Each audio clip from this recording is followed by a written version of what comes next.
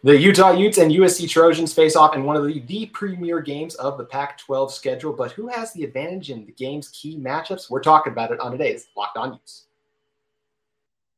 You are Locked On Utes, your daily podcast on the Utah Utes.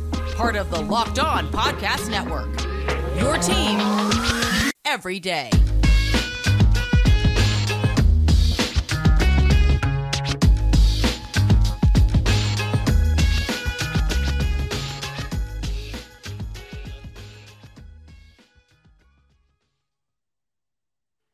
Hello, everyone, and thank you for making Locked On Utes your first listen every single day. We do greatly appreciate it. Today's episode is brought to you by BetOnline. BetOnline has you covered this season with more props, odds, and lines than ever before. BetOnline, where the game starts. My name is JT Wistersill, former intern inside the University of Utah Athletic Department. And on today's show, we're going to be previewing the Utes taking on the Trojans. It's the matchup we've been talking about forever and have a very special guest on in order to help us do that. He's the premier face of the Pac-12 network, as well as was college roommates with Larry Fitzgerald and coached with Pete Carroll as well. Excuse me. Yogi Roth, thank you so much for joining us. Yeah, no, thanks for having me. Appreciate the time. Big fan of what you guys do. And on my flights, always to Salt Lake City, locked on, seeing what the latest is, always trying to pick up a little insight here or there. Well, we greatly appreciate it. And I know there's not a lot of insight you need to pick up on for these kind of games as well. This is one we've been talking about basically since the Rose Bowl, and even more so since Lincoln Riley was brought on with the Trojans as well. You've had a chance to call both these two teams games at one point this season. What are your thoughts on both programs right now? Yeah, I'm excited about both of them. I mean, this was the game, to your point, that we've all talked about. We knew it would be a huge test for SC. I don't know if I know for me, like I probably didn't have them as undefeated at this point in the schedule. Mm-hmm. You know, wasn't really sure. And then for Utah, we thought this would be a moment for them. And it's kind of flipped, you know, in terms of we thought it might be a moment for Utah to build its case, right? They had Florida, they got SC, they had Oregon. They had three big moments, like the Heisman race for Cam Rising, three big moments. Well, now, like, this is a moment that Utah needs if they just want to find their way back to Vegas. Like, 100%. Yeah, 100%. Yeah. And I think for SC, this is a moment for them because you referenced I called their game. I've had two of their games this season so far, and one was at Oregon State, and they struggled in that environment, you know, and they've admitted that in terms of whether it was delay of game penalties, using timeouts. I think you've seen them adjust since that game to when they go on the road. I don't anticipate that. I don't anticipate any confusion at the line of scrimmage or hesitation with the play calling. So it's going to be a great test. I think it's going to feel – God, I wish I was there. Yeah. It's going to feel like a championship game. It should be that way, and it should be one that comes down to the end. Yeah, and it'll have an atmosphere to support it. I mean, I know for a fact the Utah ticketing office was selling season tickets, and this is your only way to guarantee a seat to this game. It's going to be a great crowd at hand at Rice Eccles, as it usually is. But as you mentioned, it's a tough environment for this Trojans team to come into it. So now we're going to dive into the biggest matchups of this game. And first, looking at it for the Trojans offense going against the Utes defense, I'm really excited to see Caleb Williams, Jordan Addison, Mario as well. There's this crew go against a really good Utah secondary led by arguably the best corner in the country and Clark Phillips as well. But who do you think is the advantage in that matchup? I always think receivers have the advantage just because, you know, as a former one, you know where you're going. Just fundamentally, like I know where I'm going, you don't. The challenge is all the other layers of that. Like, what is the defense going to look like? What is the shell of defense from Morgan Scalley going to be? And how is it going to change and alter as the plays develop, pre-snap, post-snap? And I'm probably most curious about that, to your point, in this game. Like, does Clark Phillips – this is a press man coverage team in Utah. I know that's not all they do. That would not be giving them enough credit, but that's the foundational element. I don't see them dramatically changing who they are and their DNA for this game. Now, we'll see. How does Jordan Addison look in pregame? I hope he gets to go. Right? He left the game over the weekend. True. Mario Williams, he's had his moments where he's looked great, also had some uncharacteristic drops. Like, I think SC's receiving core has been a little bit up and down because it started so red hot and all explosive plays. The pass game struggled the last 2 weeks. So I think for Utah, this is going to be a combination of, yes, I'm sure, you know, Brock, who's calling it, Brock Ewer, like they're going to be ISO cameras on Clark Phillips and Jordan Addison or Mario Williams or whichever guy he's covering. But at the same time, your eyes need to be fixed on the front four. And that's where I think teams have had success, but ultimately lost because they couldn't finish Caleb Williams in the backfield. Like, I'm building up, as I watch film here in my office every day, I've got over 30 snaps of Caleb Williams escaping the pocket when he could get tackled. So that's going to be the thing. Much like Anthony Richardson in week 1, can Utah finish? Whether it's Gabe Reed now, who didn't play in the opener, Karene Reed, of course, Lander Barton. You look at that front, like who off that front can Jonah Ellis, like can they finish? Yeah. Caleb's special in that regard, man. He's got a Houdini element to him that is just masterful. He's so much stronger than probably meets the eye when you see him. So I think that's going to be the combination of, yes, coverage, man coverage forever, but Clark's not going to hold up all game. JT Broughton's not going to hold up for 5 seconds. Like, you got to win at the line of scrimmage and hopefully disrupt the timing and rhythm of the passer, get in some throwing lanes, and that's how you can make life challenging for SC's offense.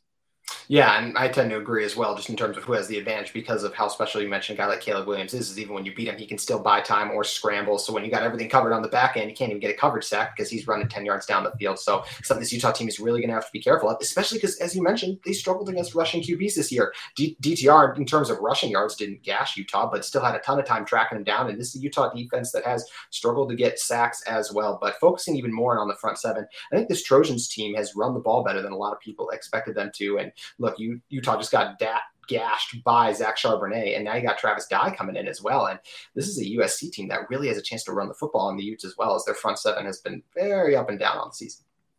Yeah, and that's why I think it's, for Utah, a big advantage having a game at home. If they were coming to the Coliseum, I'd probably feel a little different. Right? They're going to have to feed off that energy on their defensive front and finishing tackles. Their linebackers are going to have to play really disciplined, and they can. We've seen that, but I called the Oregon State game. They moved the ball up until the red zone. You reference UCLA. They moved the ball through the red zone. You know, like, they're going to have to find a way to stop SC. And here's the point, is that it's not stopping them in the first quarter. Like, this is an SC offense that just leans on you. And not from like a physicality standpoint, but they're so creative. They just lean on you. You make a mistake and boom, big play, big run, Travis Dye, big completion. We saw last week Utah busted coverage, in my opinion, on the Logan Loya touchdown. It looked like it was man coverage from my vantage point, and the corner didn't run with Loya, the one guy that didn't. Well, USC's made a living this season off of that, of safety out of place, touchdown, beat Oregon State. Corner, linebacker out of place, touchdown last weekend, Washington State. Like, they will find ways to exploit misses. And that is what makes them so dangerous, because they're so explosive. And explosive plays, as you know, and if you don't turn it over and if you're taking the ball away, as SC is, not surprised they're undefeated when you look at that. And yeah, I got to give the advantage in this one to me as well, to that Trojans run game, because of how devastating it is. And as you mentioned, it's another tough test for this Utah defense that is definitely going to be excited, Morgan Scalley's group, to get back at it and in front of their home crowd, which is always such a big advantage for this team. We're going to flip things over and talk about the offensive side of the ball in a second. But first, I want to talk to you guys about BetOnline. BetOnline has you covered with more props, odds, and lines than ever before. Tons of great games going on around the college football, NFL slate, MLB playoffs getting underway. BetOnline has you guys covered. Lots of fun action to go in and get in on as well, including this game. I believe the line's still at 3 in favor of the Utes at the moment. So make sure you head over to BetOnline, check in on that, as well as all the other great action. Head over to BetOnline, where the game starts. So, Yogi, bringing it back to this matchup and looking at it from the offensive side of the ball. Before we even dive into this one, I just want to hear, you've been a defender and just in general, just a big supporter of Cam Rising. What do you think about him and just how he's played on the season? I think he's played well. You know, honestly, I mean, who wouldn't want that throwback against Florida, of course. But I think when you break his games down, he's playing really efficient. God, he's physical. I mean, I feel like every game he leaves, like his body head to toe is full of grass stains, which isn't necessarily a good thing. But he leaves it all on the grass. His teammates love him. I love how Kyle Whittingham references in terms of he's the alpha's alpha. You know, he is that regarding this program. I think what we've seen, over the last 2 weeks, is how are they managing the loss of Brant Kuithe? Make no mistake about it. I mean, we sat with Kyle Whittingham and Andy Ludwig, and they've said it many times, that the offense ran through Brant Kuithe. So it's not as though they lost like another receiver, right? Okay, losing Solomon Enos for a couple games, like that hasn't been fun, but the offense didn't run through him. And I think that has been the thing that I've noticed watching Utah back on film is who's the gotta have it guy, right? We saw Devon Vele become that guy in the Oregon State game. UCLA, to me, I don't even know if there was a chance for that. And you look at the style of the game, it was boom, boom, boom, and all of a sudden it was blown open, right? It seemed like seemingly pretty fast. Great first half. You're feeling good about the game. And then here they come. Explosive play, get the ball back, explosive play.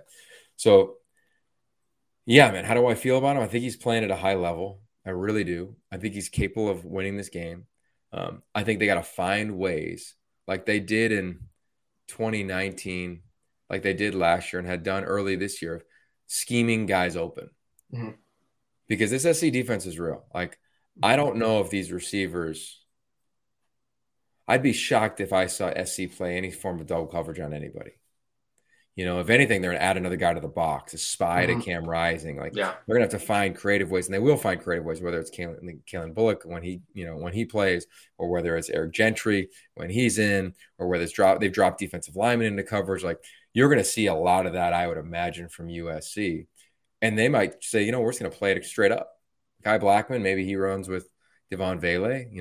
I think that's kind of a mindset of this team is like, this is whether it's your gap in a one gap scheme or this is your responsibility in coverage, like take it, own it. Let's see what you got. That's kind of how SC, much like Utah, rides. So yeah, I think Cam's playing at a high level. I think he's only going to get better the more removed he is from the loss of Keithy. And this is a huge moment for that. Yeah, you make such a good point about that too, because this is, I think a lot of people always just talk about the running game when it's the first thing you talk about with this Utah team, when, as you mentioned, the coaches are the ones who are talking about that. Brant Keithy was actually the guy for this offense. So, and you even spoke to Dalton Kincaid earlier this week, I know as well, just about kind of how he's kind of grown into that role as well. Do you expect him to have a big game? Yeah, I think he needs to have his game, right? Like, you look at the game last week, like I think it was him on that, would have been an amazing catch, kind of caught it, then fell and dropped it. Yes. Like that can't happen in these games. Like this is like the Rose Bowl, right? Ohio State, blow for blow. I think this is how it's going to be. Like Tavion Thomas got to bring it. I'm excited. If there was a guy I circled, or if I would talk to our, camera operators, I have a production meeting before I broadcast games and I give them a couple guys to watch. Kai Bernard would be number one. He'd be number one in terms of where they line him up, how they deploy him, how SC defends him. He could do so much for this team. So, yeah, I think Kincaid needs to have a game, but kind of a standard game. Like, can he get 5 grabs for 75 yards and a touchdown? They'll take that all day long. And I'm looking forward to it because I do think this offense, from last year was so explosive. At times this year it reminds me of 2018. It just does. The team kind of does too. But the defense hasn't been what we thought they'd be, at least the last, 2 weeks or so, week and a half. I think the turnovers masked a little of the elements of the run game against Oregon State. And I think they've got the players. Like I really do. I'm amazed at how young Utah is. I know. Especially in the front seven. So it'll click. And if it's ever going to click, it's going to click at night and it's going to do it at Rice-Eccles Stadium. So again, to that point, I think we just have an amazing game. And if you said, hey, sign up for this one now and sign up for it again the first week in December, I'm in. Yeah, 100%. And you even talked about as well, just like this Utah team needs to rise up in a big game. Their biggest game last year, they did that at home against Oregon. So it's going to be interesting to see if they're able to do so in this matchup. And the only way they're going to be able to have success offensively is if the offensive line is able to hold up. That was something that they've struggled with, especially against UCLA. We saw it against Florida a little bit as well, just giving up some of that pressure in the pocket. And it's a group that's reshuffling a little bit. You got a guy in Satao Laumea who's really good at right guard last season, kicked out to right tackle, gave up 8 pressures last week. Michael Mokofisi got swapped out at right guard. They put in Jaron Kump. So there's been a lot of shuffling along that offensive line. And it's not exactly ideal when you have a group coming in the Trojans that leads the nation in sacks. So how do you think Utah's offensive line is going to be able to hold up? Well, they'll be challenged. Tuli Tuipulotu is real, right? What did he have? 5 or 6 TFLs last week? I believe so, yeah. He was all over the field against Washington State.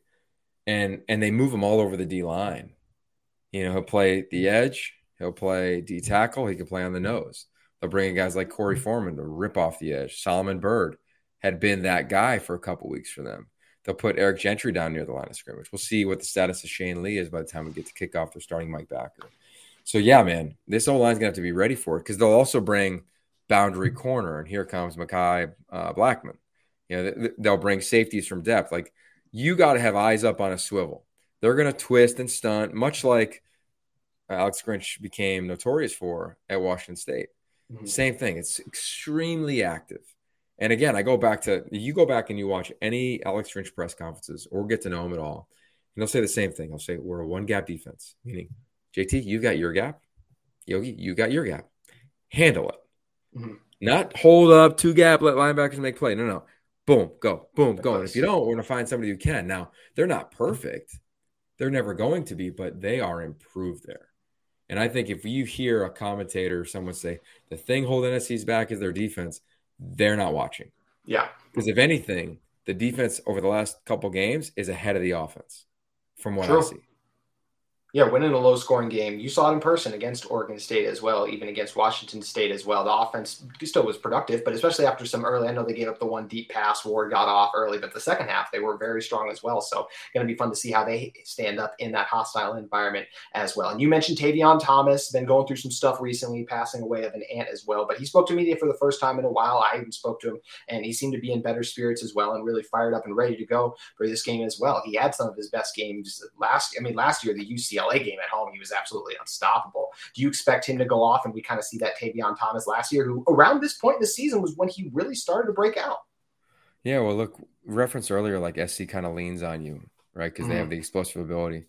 This is what Utah should be doing, right? Like, this is what we anticipated. Haven't really seen it in the run game yet this year, but this is a game where can they lean on a defense that, they rotate some players, but it's not as though USC has dramatic depth. They don't have Utah's depth in their front seven. So if I'm Andy Ludwig, and he's way smarter than I am in terms of game planning offensively, but I would be a heavy dosage of the run game. Now, early on, I think you got to complete some balls. And this is where Cam can be amazing. Accuracy, intermediate routes, get the ball out, tight end on an out route, a sit route, a dig route, crossing routes for some of the wide outs. Like, just keep it off balance enough. But yeah, I would, if I'm a Utah fan, if Tavion's good, if he's, good and clean and clear, to your point, feed this dude because he is a load. And SC is never going to turn it down. They're not going to get out-efforted. But in the end of the game, if it's tight and he's got 25 carries and it's halfway through the fourth quarter, feed him another 8 to finish the game. And that would be a recipe for Utah to find success and upset USC. And it's nice having, you mentioned Mekhi Bernard as well. He's the guy you keep an eye on. So it's nice to have that combination of those two guys because they complement each other so well. Mekhi is more of a surprising guy as well. I've stood next to Mekhi, and he's not someone who necessarily, from a physical standpoint, overwhelms you. But then you see what he does in the game, just breaking tackles and just still having the strength to run through you. It's impressive. Tavion's the guy you stand next to, and you're like, he plays running back? Like, he looks like he could be a defensive end. He's absolutely huge. So it's going to be fun to see how it shakes out. And look, we've looked at pretty much every key matchup in the game at this point. I think the only other one I just thought about, I want to kind of throw at you, Yogi, is at very two different coaching styles, but which staff do you give the coaching edge to in this one? Well, I'll say this on special teams, like it's noteworthy, right? They both have had their moments. They both have had their struggles. Like, this is going to be a thing. Yeah. SC's punter never played football before. Wow. Right? Like, Utah hasn't been great in coverage. Kickoff. Yes, last week. And like that, I think field position will be a thing. It will be a thing. I think when it comes to coaching, this is going to be fun. Not only do you have offense versus defense, like that's natural. Not only do you have the generational gap, which we know about 18 years in the league, year one in the league, or as a head coach of Utah and head coach at SC. But I look forward to what do these guys do in 4-down situations. So that's called fringe red zone. So think like ball on the 50, ball on the 40. Heck, Lincoln's gone on it when it's been on its own 40. I think even like its own 35, 32. Like, where's the mindset and mentality around 4th and short, right? Or 3rd and 5 is it 2 downs to get it? Like, that to me, I will wonder about, and I'd be curious about. Lincoln, we've seen him be aggressive. We've seen Kyle Whittingham be extremely aggressive. We've seen both of them play conservative at times. So, yeah, I'm with you, bro. Like, it'll be fun to watch that thing because I think for both of them, you have to take into account the environment. For Lincoln, like, if you have a chance at a knockout shot or to quiet the crowd, do you take it? Yeah. I would. Do you have a chance if you're Kyle and you say, all right, we can knock them out or we can just get up 3, up another 3, another 3? That I think will be interesting to watch as the game plays out. I know both of them, I don't want to say dramatically lean on analytics, but they're part of their process. Mm-hmm. So yeah, man, that will be really enjoyable to watch because they've got now, I think, veteran quarterbacks on both sides. Right, this is the 13th or 14th start for Caleb Williams in his career, so he's had a season. Mm-hmm. We know Cam Rising's career and his path and how long he's been around. So I hope, as a fan and lover of this game, I hope, JT, that it comes down to somebody with the ball late. I just love to see it. I'd love to watch that crowd and feel that crowd through the screen. And I mean, I can't wait. I'm gonna miss the first half because we're calling our own game in Washington, but I will be glued to the second half of this game. Yeah, and I know you'll be watching every second of the film as well once that gets posted for a breakdown. And you make such a great point with the knockout punch as well, because that's something where, look, if USC's up 2 touchdowns and they get in a critical third down on another drive, there's not going to be as many students in the must jumping around on that third down because they're going to be defeated thinking, hey, we're down by 2 touchdowns already. So it'd be interesting to see how it plays out. And Yogi, I am curious, how do you think this one's going to play out now that we've talked about all the different exciting angles of this matchup? We've literally been breaking down since almost even spring ball. Yeah, I go back and forth. I think my initial gut reaction was Utah wins.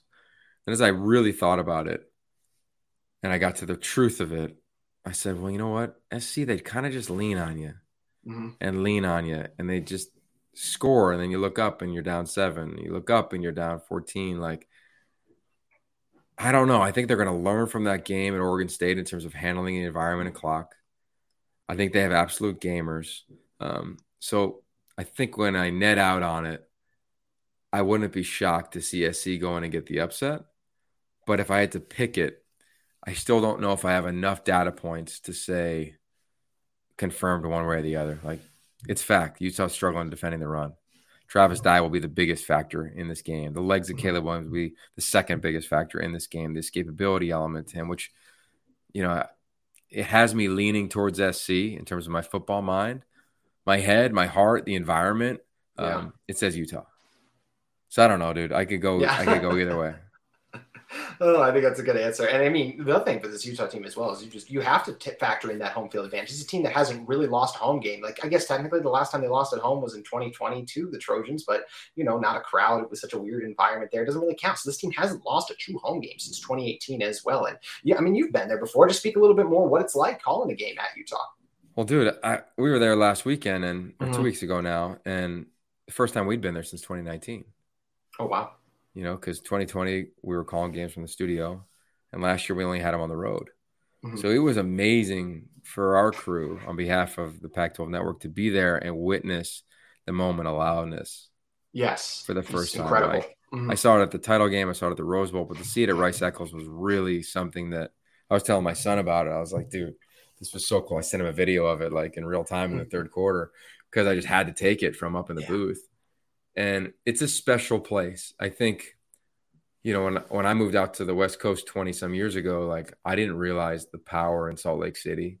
And now being, you know, fortunate to be, you know, our football guy in the Pac-12 conference, I clearly know what it is.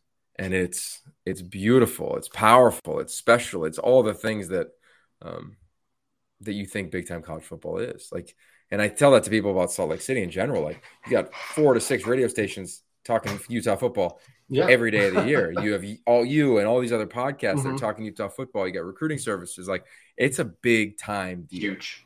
It's a huge deal. And I think that once you get there and see it, you're like, oh yeah. I mean, I take Utah and put them up against, I don't care if it's Clemson, any of the big programs in the country in terms of the desire, the passion, the expectation, all those things that go into their football programs. It makes it so fun to have them in the league and then to watch Utah ascend. And that's why I think this will be a moment. Like, if we're going to be real, it's an opportunity for a land grab, right? We have 2 teams leaving the league. True. UCLA put it on Utah over the weekend. It was an opportunity for a land grab. Like, what happens this week? It's an opportunity for a land grab because SC's always had real estate. Regardless of, you know, if they were doing anything in that house, their house was always valued really high. You know, so this is a big moment. This is a big moment for the program of Utah as they continue to take the next step. And if they get a win, bam, they're back in the hunt for at least what they can control. It won't be the playoff, but it'll be everything other than that. It is a huge game. It's monumental, and we greatly appreciate you joining us to break it down, Yogi. Yogi, what game did you say you will be on before everyone gets geared up for the Utah USC game? Where should they tune in on Pac-12 to see at? Tune in, baby. Tune in. I'll be in Seattle, Washington. Hadn't been there under Kalen DeBoer yet. And Arizona, Jed Fish, bounce back opportunity. Top 2 passing offenses in the league. Like 2 teams that have elite wide receiver play, quarterback play. Michael Penix, number 1 in so many categories in the league, let alone tops in the nation, I think, in yards, and he's 6th in touchdowns. Jaden DeLora, we know what he can do. And it might be some drama. This is a guy who planted the Washington State flag at Husky Stadium a year ago. Yeah. And now he's playing for a different team. And that has been talked about all week long in Seattle. So we're excited. Can't wait to get there. It's going to be a fun one. Appreciate you once again for joining us, Yogi. Make sure you guys head over to Yogi's Twitter at Yogi Roth. Give him a follow. Keep up with all the great content and calls he has going on. If you guys are in the market for a second listen every day, make sure you check out the Locked On Pac-12 podcast where Spencer McLaughlin, other local experts keep you covered on the Conference of Champions. And once again, we greatly appreciate one of the conference's greatest supporters, Yogi Roth, for joining us on today's show. That's going to be it for today's episode of Locked On Utes, but we'll see you tomorrow.